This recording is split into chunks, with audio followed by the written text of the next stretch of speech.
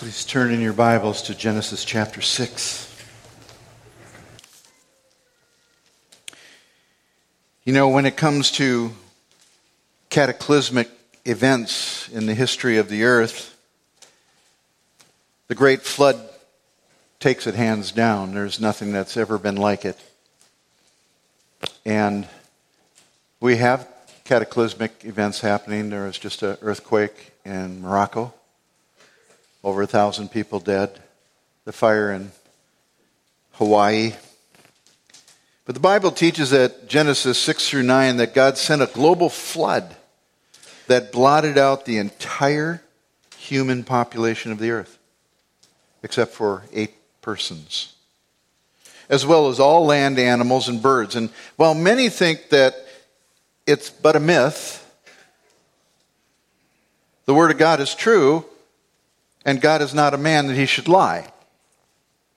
So we begin this morning by stating the simple fact that God did send a flood that changed the then known world and killed all life on earth that was not in the God-provided ark with the 8 people. The burning question is, why? Why would God do that? You know, you can hear unregenerate people saying, how could a God of love do such a thing? Right? But even Christians wonder, why would God ever do that? Well, here's what the Bible says about the flood. Beginning in Genesis chapter 6, verse 1. Now it came about when men began to multiply on the face of the earth, and daughters were born to them, that the sons of God saw the daughters of men were beautiful, and they took wives for themselves whomever they chose. And then the Lord said, my spirit shall not strive with man forever, because he also is flesh. Nevertheless, his days shall be 120 years. The Nephilim were on the earth in those days, and also afterward. When the sons of God came in to the daughters of men, and they bore children to them. Those were the mighty men who were of old, men of renown. Then the Lord saw that the wickedness of man was great on the earth, and that every intent of the thoughts of his heart was only evil continually. The Lord was sorry that he had made man on the earth, and he was grieved in his heart. And the Lord said, I will blot out man whom I have created from the face of the land or the earth. From man to animals to creeping things to birds of the sky, for I am sorry that I have made them. But Noah found favor in the eyes of the Lord. Let's pray. Father God, as we come to this awesome section of Scripture, we understand that it's problematic. The interpretation of this passage has caused consternation in scholars for years and years. And yet, Lord, I believe in the perspicuity of Scripture. That is the clarity of Scripture, and we should be able to understand what this means. And so, Father, as we turn to it, we just pray that you keep our hearts and minds open. And Lord, that we realize that these are not verses that are salvific in the sense that whatever interpretation we hold to does not mean the difference between salvation or damnation. But it is interesting, Lord. And there is a cause for this great flood that came upon the earth. So help us to work through these passages, Father, with joy. We pray in Jesus' name. Amen. Well, that's what the Bible says about the flood. And from a simple reading of the text, it would seem that the cause of the flood was due to how corrupt humans had become. Verse 5. Yahweh saw that the wickedness of man was great on the earth, and that every intent of the thoughts of his heart was only evil continually. That is a staggering verse. But that brings up another question. Why is that? What happened so that all of the people of that time were so evil? What caused such a corruption that God would be sorry that he had made man on the earth and that it actually grieved him? Well, many look to the first two verses of chapter 6 for their answer. Now it came about when men began to multiply on the face of the land and daughters were born to them, that the sons of God saw that the daughters of men were beautiful, and they took wives for themselves whomever they chose. And they lay the blame on the union between the sons of God and the daughters of man as the cause of this great corruption. And there are at least three interpretations to the identity of the sons of God. And yes, I'm going to venture into this, okay? So, buckle your seatbelts. The first one is that they're angels who came down to earth, were struck by the beauty of the human women, and cohabited with them and produced offspring. That's one theory, or one interpretation. A second one is that the sons of God were from the godly line of Seth that intermarried with the ungodly line of Cain. And thus corruption came into the race. A third one that is less promoted today, and I think rightly so, is that the sons of God are mighty rulers who took wives that were not from nobility, and thus they destroyed the noble line. That one doesn't work for me at all. But there were many commentators that held to that at one time. Now, in interpretation 1, the idea is that fallen angels were incensed by the beauty of the human women, and they lusted after them, leaving their proper sphere. They cohabited with them and produced offspring called Nephilim, or giants. Half angel, half human. Such corruption caused Genesis 6:5, and so God had to send the flood. There were and still are men who hold to the angel interpretation. Ancients such as Josephus, the Jewish historian of the first century, believed that. And other church fathers such as Justin Martyr, 100 to 165 AD, Clement of Alexandria, 155 to 220, Tertullian, 210 to 258 AD, Ambrose from 339 to 397, and they all believed that angels cohabited with women and thereby corrupted the race. But Augustine, in 354 to 430 is his era, rejected that view, and being as influential as Augustine was in the church, he caused many to re-examine their interpretation. Today, many liberal Christian scholars would just deny outright that there's any truth to this account and that it's mythological. And they say it's just proof that the Bible and the people at that time were taken up with myths and promoted this, and there it is right in the Bible. But there are even Bible scholars who would never agree that the Old Testament is filled with myths, and yet they hold to the angelic view. So at the outset, I just want to tell you that there are solid, born-again, regenerate, evangelical men, scholars, Hebrew scholars, that believe that angels cohabited with women, and therefore the race was corrupted. My professor in my Hebrew class in seminary, Dr. Bill Barrick, who is a scholar, he translated the Hindi Bible into Hindi, and he's the one that every class he would start with a devotional in Hebrew, and he would tell us, if you don't know the original language, it's like kissing your bride through a veil. And then he'd show us an example, and we'd go, wow.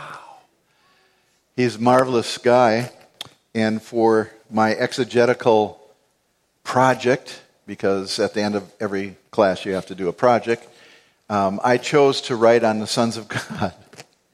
And I told Dr. Barrick, I know him personally, he was a missionary in India, and we were really tight. So if I say Bill, forgive me. But Dr. Barrick, I said, I want to write on the sons of God. And he said, are you sure, Stephen? I said, I am. I said, I'm doing some research for this work called the Chronicles of Redemption, and I really don't know what those verses mean, and I just really want to study it out. And he said, could I encourage you to choose a different passage? 3 times he challenged me, and 3 times the hard-headed Italian guy said, no, but thank you. So I went to work, and I studied my guts out, and I tell you what, a 30-page paper, no small paper, and I got it back from him, and it was filled with red all over the place. Question mark here, have you considered, and so forth and so on. At the end of the paper, I got a B. I'm good with that. That's not bad, considering the fact that he held to angels and I did not. I believe it's the line of Seth intermarrying with the line of Cain. And he didn't hold to that. And at the end he said, good exegetical work. Sorry, you're wrong. So he graded me on the exegetical work, and that's what it was all about. But yeah, and we laugh at that. We laugh at that. He's fun. Well, there are 4 explanations, basically, that people that hold to the angelic view, 4 sources that they go to prove their view of angels cohabiting with men. And the first is antiquity. And if you read any articles, like you can go to Got Questions, and you'll see them quote antiquity. Some scholars holding to the angel view call antiquity as proof of their position is correct. The thing that I get a little bit irritated at is that these articles will state categorically, they don't allow for other viewpoints and interpretations. I do. I'll tell you right at the outset, I know what I believe from my study, and believe me, I sweat through that exegetical project and I came up with what I believe. That does not mean that I have the end of the story here. There are men that I really respect that hold different views, such as Dr. Barrick. But these ones that hold this angelic view point to extra biblical sources like Jewish historian Flavius Josephus. He was a historian, and his works are very, very interesting to read. It gives you a window into the Jewish mindset at that time. He was not a believer. He was Jewish. Philo and the apocryphal books of 1 Enoch, Jubilees, and Baruch. But this is not the only position promoted in antiquity. And if you read articles written by men that believe that it was angels, you would think that there was no other viewpoint at that time in antiquity. Philo himself, in one place, refers to the sons of God as angels, and in another place he calls them good and excellent men. Okay, well, that would be riding both sides of the fence, I would say. The Targum, or otherwise known as the Tanakh, which was the Hebrew Bible in the common language of Aramaic, circa 1 BC, it's not recognized as authoritative, maybe kind of like what we look at the Living Bible like, okay? And it was written in the common language, so it was widely used in that day. It identified the angels of God as human. Do you hear me? They're not the sons of God. We're not angels. They're human. And some comments identify them as judges or leaders, kind of tending towards that these are nobles that intermarried with lesser class of women and so therefore destroyed it. But the Targum's widespread usage is assumed that such interpretation would have been the Jewish tradition. That's what the Jews were thinking about in 1 BC and leading on into the New Testament. This non-angelic view was especially prevalent in the more orthodox Judaism before and during the New Testament era. So it is not conclusive that antiquity and the Jews at that time all believed that they were angels that cohabited with men. But a lot of articles that you read, you will see that they just make a categoric statement that in antiquity, everyone believed it was angels. So, the argument from antiquity of sons of God were angels is not conclusive, even though there are writings at that time that could do that. How about the Septuagint? You realize the Septuagint is the Greek translation of the Hebrew Scriptures. Now, why do you have an Aramaic translation and a Greek translation? It's because of the 70-year captivity. And then it came back, and they were just all spread all over. And so they needed to, many of them had lost their Hebrew, and so they still needed to have an understanding of what we call the Old Testament, what they would call the Bible. And so it was translated by 70 men. That's where you get the term Septuagint. By 70 men in 250 BC.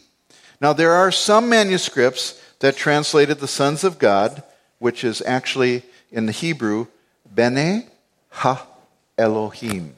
Bene is son, Ha is the particle, and an Elohim, or article.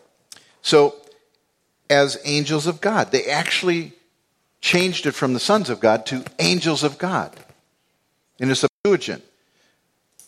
And that's what proponents of the angel view go to. But in truth, it's only in the Codex Alexandrinus, it's just one copy of the Septuagint that does that.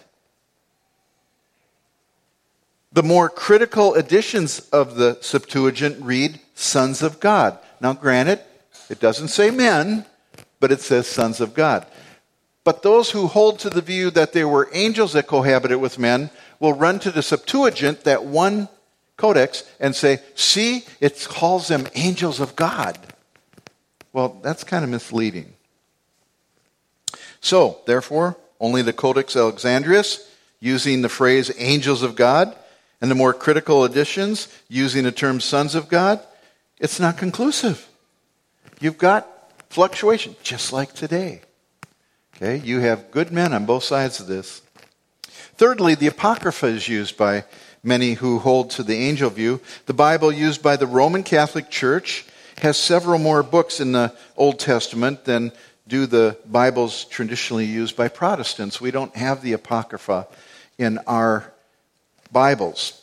These books are referred to as Apocrypha, and that word means hidden, the hidden books.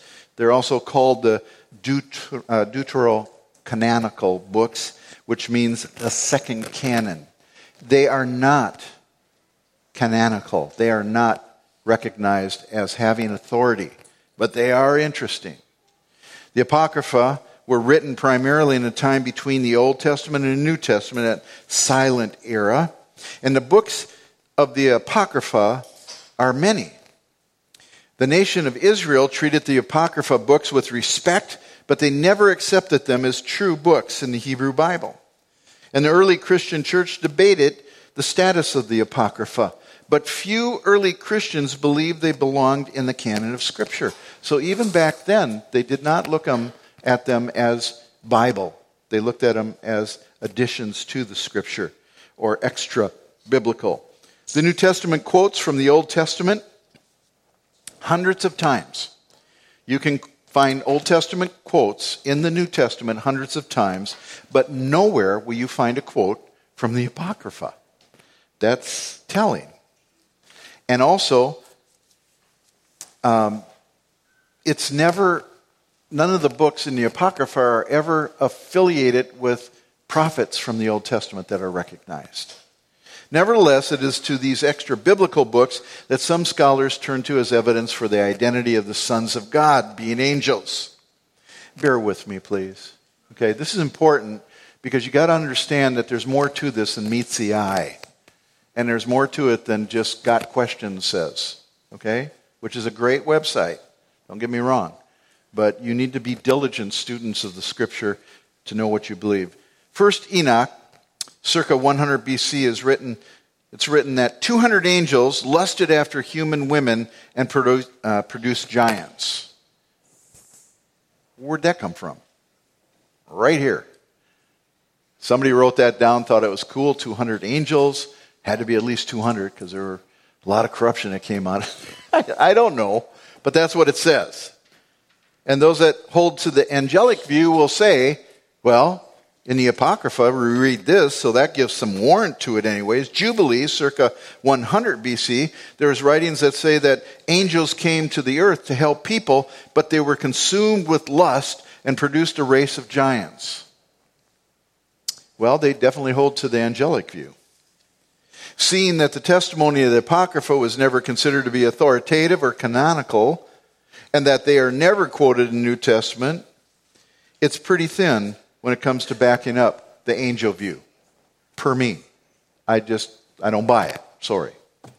The fourth explanation that's given is a comparative designations theme here. You've got sons of God and daughters of men. God and men. There's antithesis there between the sons of God and the daughters of men.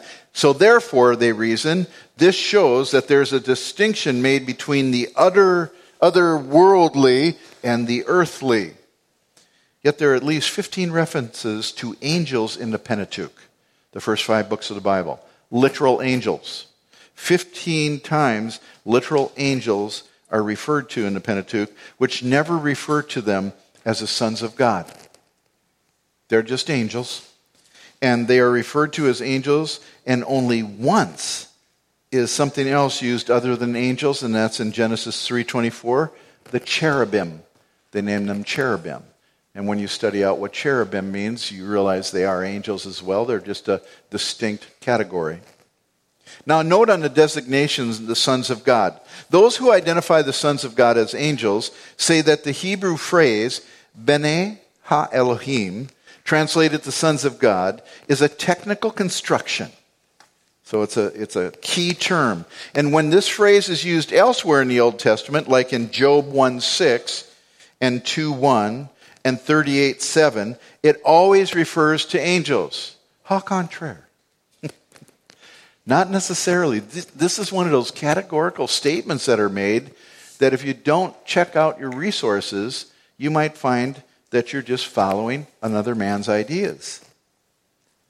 There are only 2 places in the Old Testament where that exact phrase is used, and that is Job 1:6 and 2:1. Let's turn there real quick so you can see them. Job's right before Psalms, and I want you to go to chapter 1. Job 1:6 says this, "Now there was a day when the sons of God, B'nai Ha-Elohim, came to present themselves before the Lord, and Satan also came among them." Okay? So that's an interesting. And then in 2 verse, what did I say? 2:1. "Again, there was a day when the sons of God," and that's B'nai Ha-Elohim, "came to present themselves before the Lord, and Satan also came among them." Again, it's got a conjunction, and Satan came also among them to present himself to the Lord. So, there's only 2, and those are the 2 that use B'nai Ha-Elohim. There are others that don't have that article, ha, in it, and they're called B'nai Elohim, but it's not the same.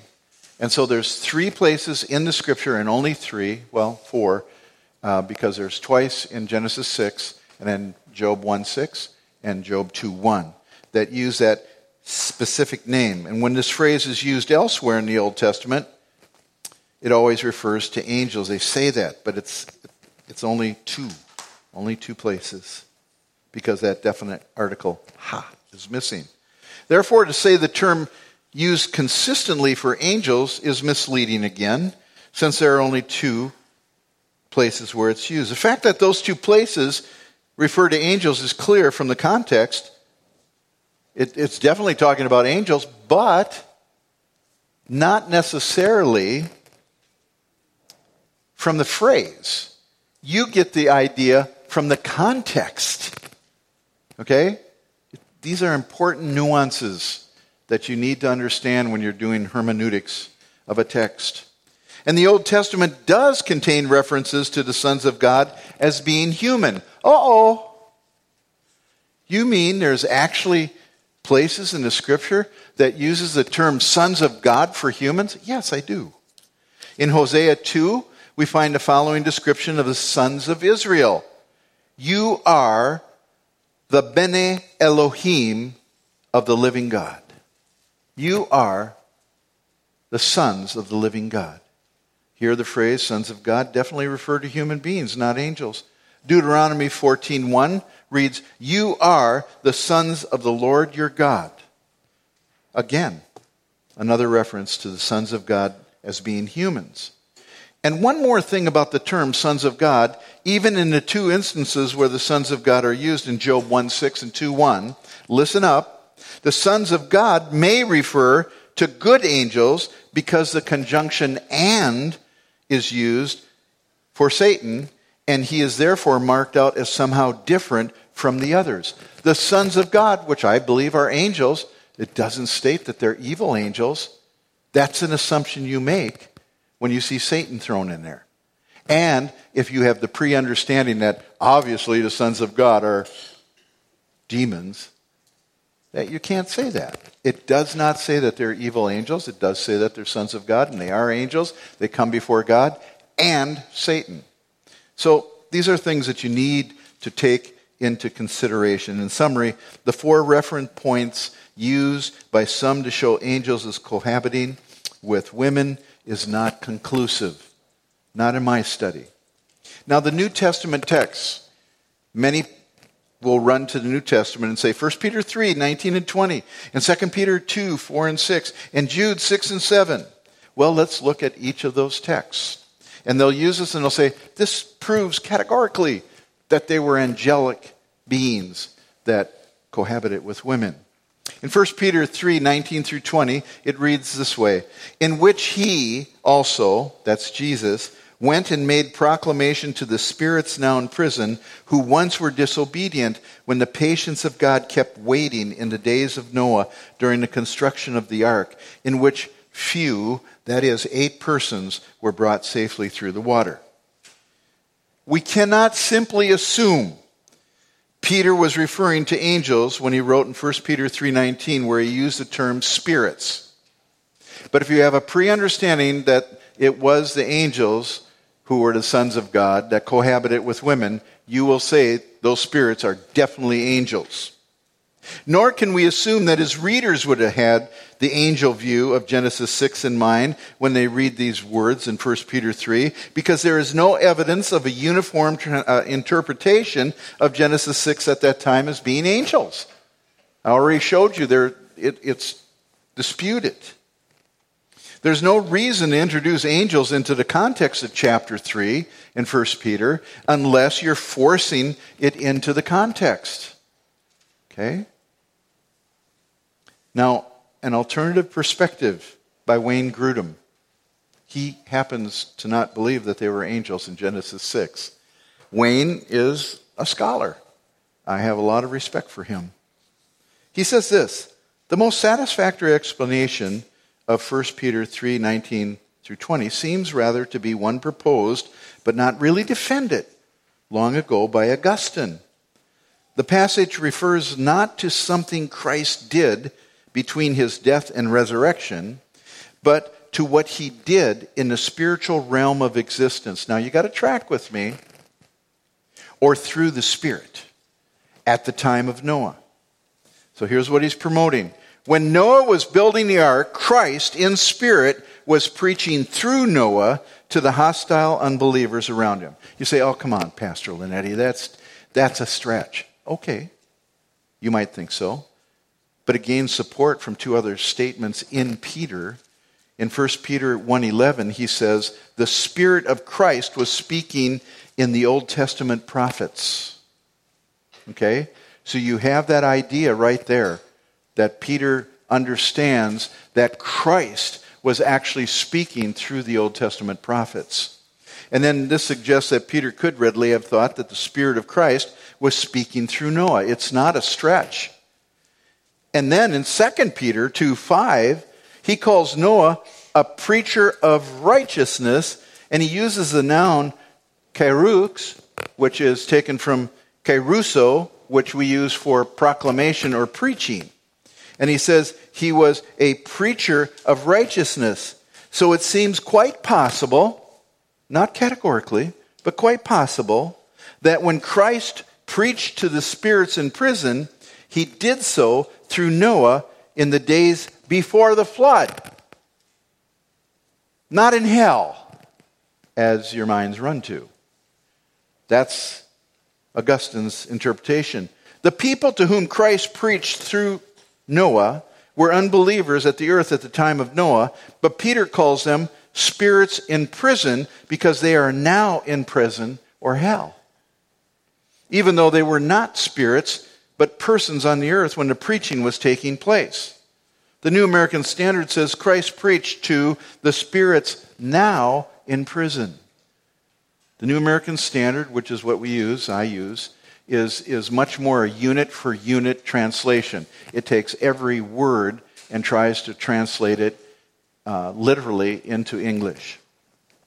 Now, we can speak in the same way in English. I knew President Clinton when he was a college student. That's an appropriate statement, even though he was not a president when he was in college.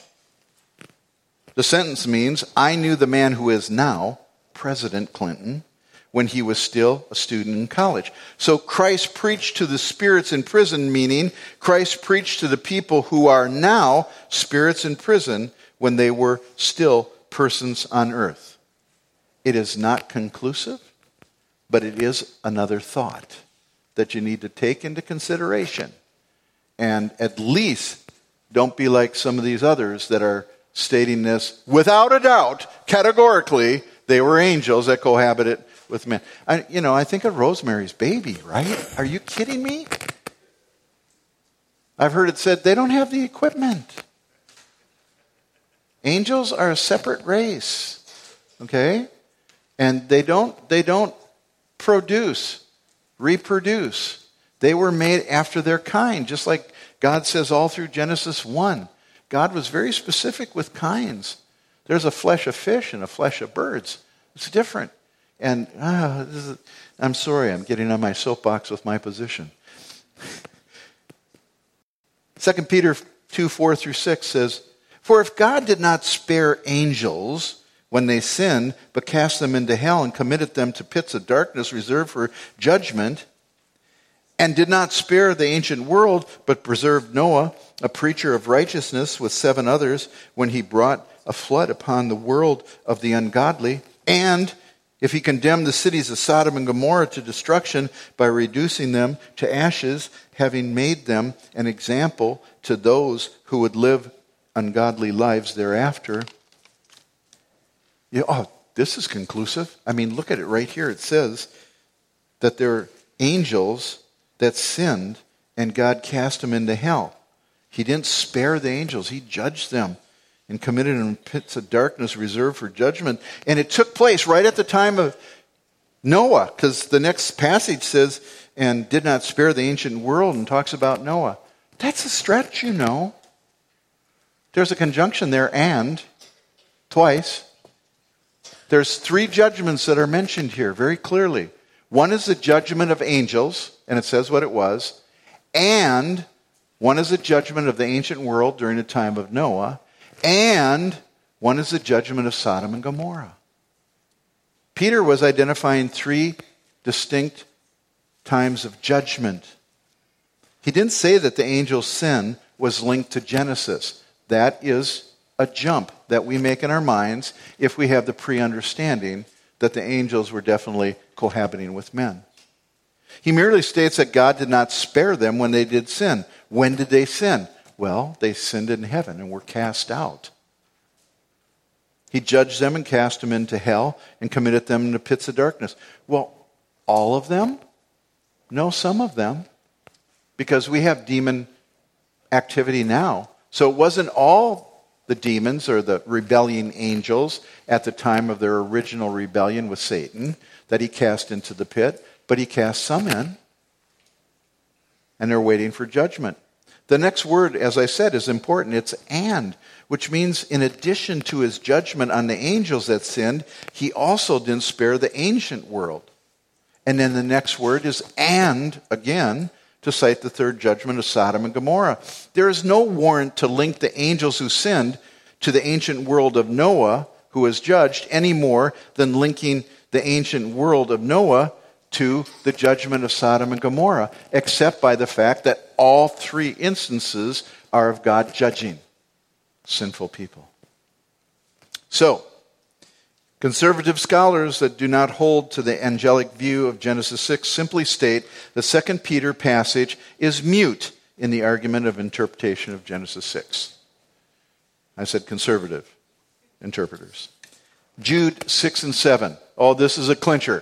This is categorical, right? And angels who did not keep their own domain, but abandoned their proper abode. How? By cohabitating with women. Okay. He has kept in eternal bonds under darkness for the judgment of that great day, just as Sodom and Gomorrah and the cities around them, since they, in the same way as these, indulged in gross immorality and went after strange flesh, and are all exhibited as an example in undergoing the punishment of eternal fire. This passage does not refer directly or distinctly to angels. You go, oh, come on, Linetti. It says, and angels. What are you talking about? They are angels who did not keep their domain. Okay, I give up. It's true. They are angels. It is talking about angels. I can't deny that. Now what? They didn't stay in their own place. Instead, they abandoned their proper abode, and therefore they were judged. They were bound in darkness and held there and will be held there until judgment on that great day. And then Jude made a very interesting word. It's an adverb in the Greek, hos. The NSB translates it just as. The NIV is translated as in a similar way. Now this is important because Jude links the angel's sin as similar to the sin of Sodom and Gomorrah, verse 7. You say, I'm tracking with you, Pastor, because I believe it's the angels. This is the ones in Genesis 6. I'm tracking with you. Goes on to say, as Sodom and Gomorrah and the cities around them, having in like manner with them, who was them? That's tutos. Given themselves over to the identification of the antecedent. They gave themselves over to the fornication and indulge in unnatural flesh. Now the crucial question is the identification of that antecedent, them, tutos, in a similar way. It's included in that. The word them is included in a similar way. Sodom and Gomorrah and surrounding towns gave themselves to immorality. Okay, check, I got it. In Genesis 6:2, we're told that they took wives, right? That's what it says, right? Whomever they chose. They took wives. That is the identifying act of marriage. The sons of God took wives. The Hebrew verb here, lakah, commonly describes marital transactions, including taking a wife for oneself, but it also could include one taking someone else's wife. Most of the former instances involve polygamy and potential adultery, but not rape.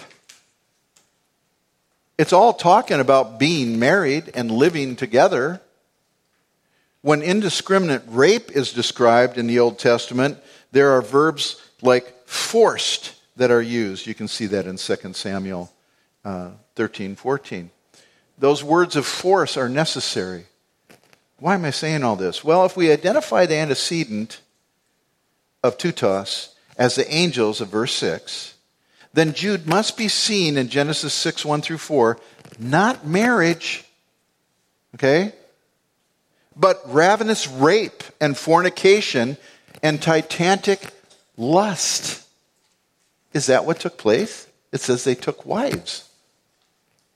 Furthermore, the angels who visited Sodom, because they use Sodom, they say, well, look what those people were going to do in Sodom. They wanted to have relations with the angels. Well, yeah, but That was people. They weren't angels. Those angels were good angels. So you see how pre-understanding can really taint your understanding of other texts. Okay? So, who were the angels who sinned and left their proper abode? Well, they quite easily could have been the angels from the original rebellion of heaven led by Satan. And it's possible that some of these fallen angels have been allowed to plague humanity as demons. They plagued some of the Taliabo people. I know that for a fact. While others have remained imprisoned. In reality, all three New Testament texts point to something Jude may have been impressed upon his readers. Not even angels are going to escape the judgment of God. Instead of promoting Genesis 6:2 means angels cohabited with women. The account of the sons of God in Genesis 6:1-4 may be the reference Peter had in mind, in which case they did not specifically cohabit with earthly women, but they did possess people at the time. Now here's our little wiggle room, okay? It's possible, because I've seen it, that angels who are fallen angels as part of that rebellion against God early on with Satan actually possessed men at that time, and then they cohabited with women. Not the angels, but the men. But they were demon-possessed. I'll go that far. Because it was wickedness that they promoted. But I think the argument that was being made here is the fact that it says they took wives. Why would they bother with that if they were just so incensed with lust? They would rape them. They didn't have to go through the... Can you imagine the ceremonies of marriage? I don't know. You know, I've been in a tribe and marriages last like 3 weeks in a tribe. I mean, it's a big deal. Why would these angels go through that? I'm sorry. I'm pontificating again. I'm sorry.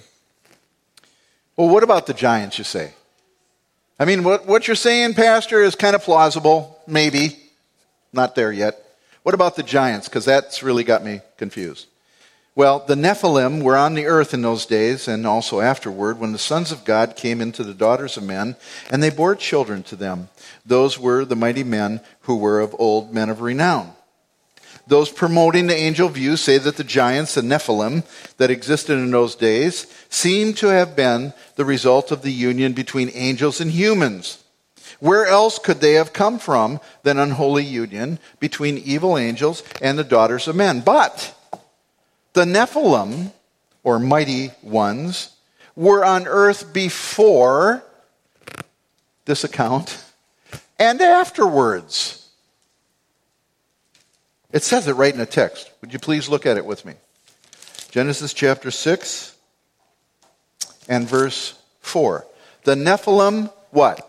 Were on the earth in those days and also afterward, when the sons of God came into the daughters of men. So they existed before these sons of God came into the daughters of men, and they existed afterwards.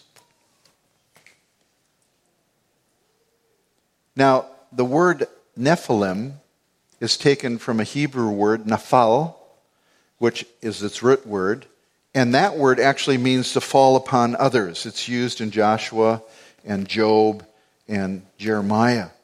And therefore, it could refer to those who attack others. Okay, they're mighty men. They're warriors. And it's possible that the Nephilim could be physical giants like Goliath.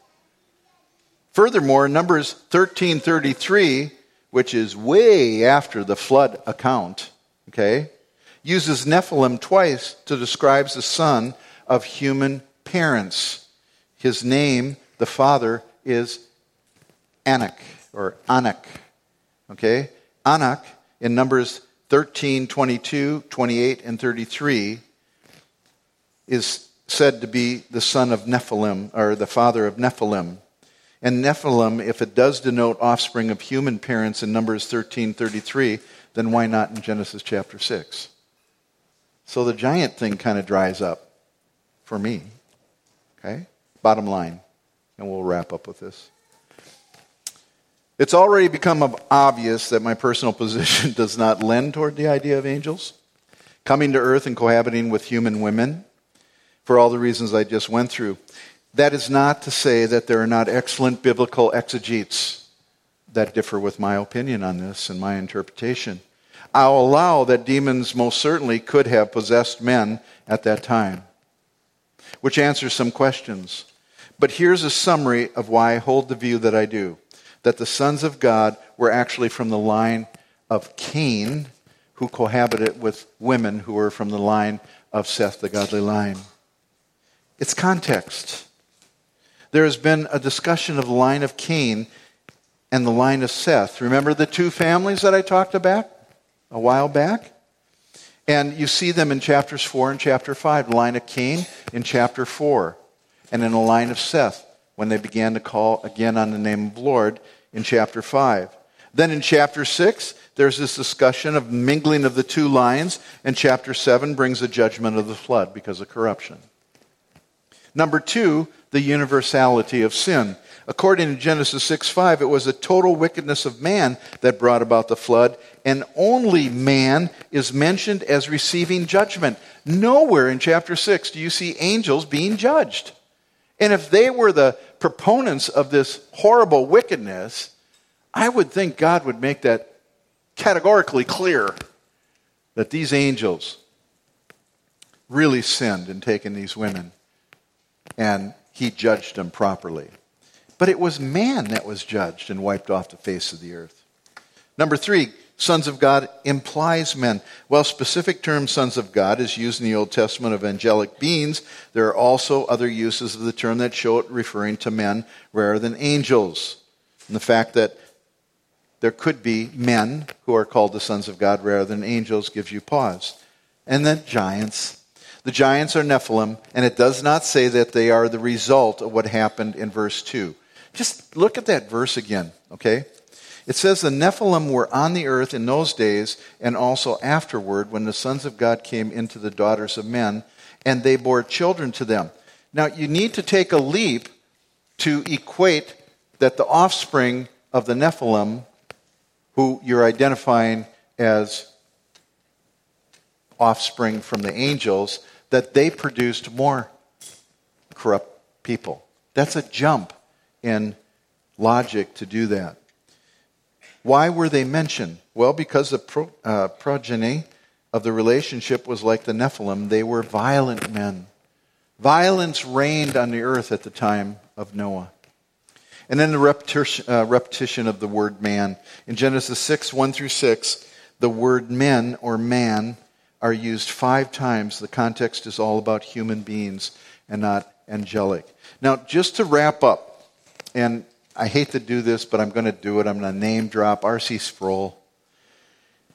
He's with the Lord now, so he knows if he was right or not. But R.C. was kind of a Bible student. He kind of understood the scriptures a little bit. He wrote this: following the narrative of the fall in Genesis 3, the Bible traces the lines of 2 families, the descendants of Cain and of Seth. Cain's line is recounted in Genesis 4.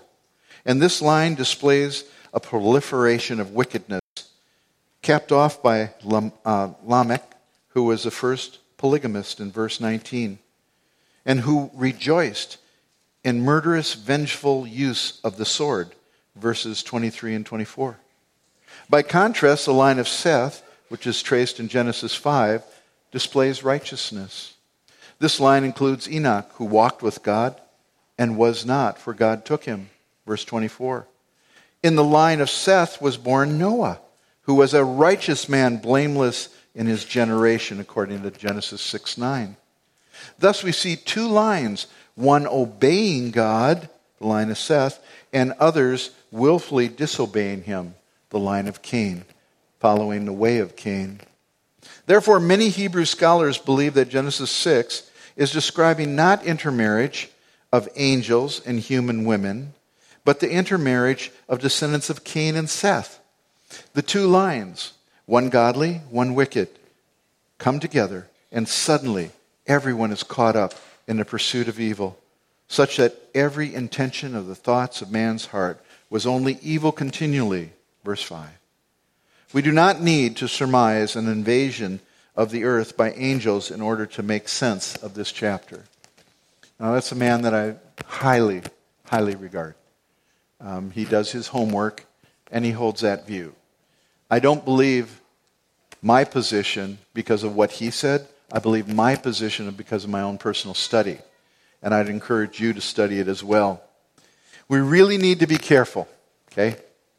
Not to spend too much time trying to figure out whether the sons of God were angels or men, because that is not the intent of the chapter whatsoever, people.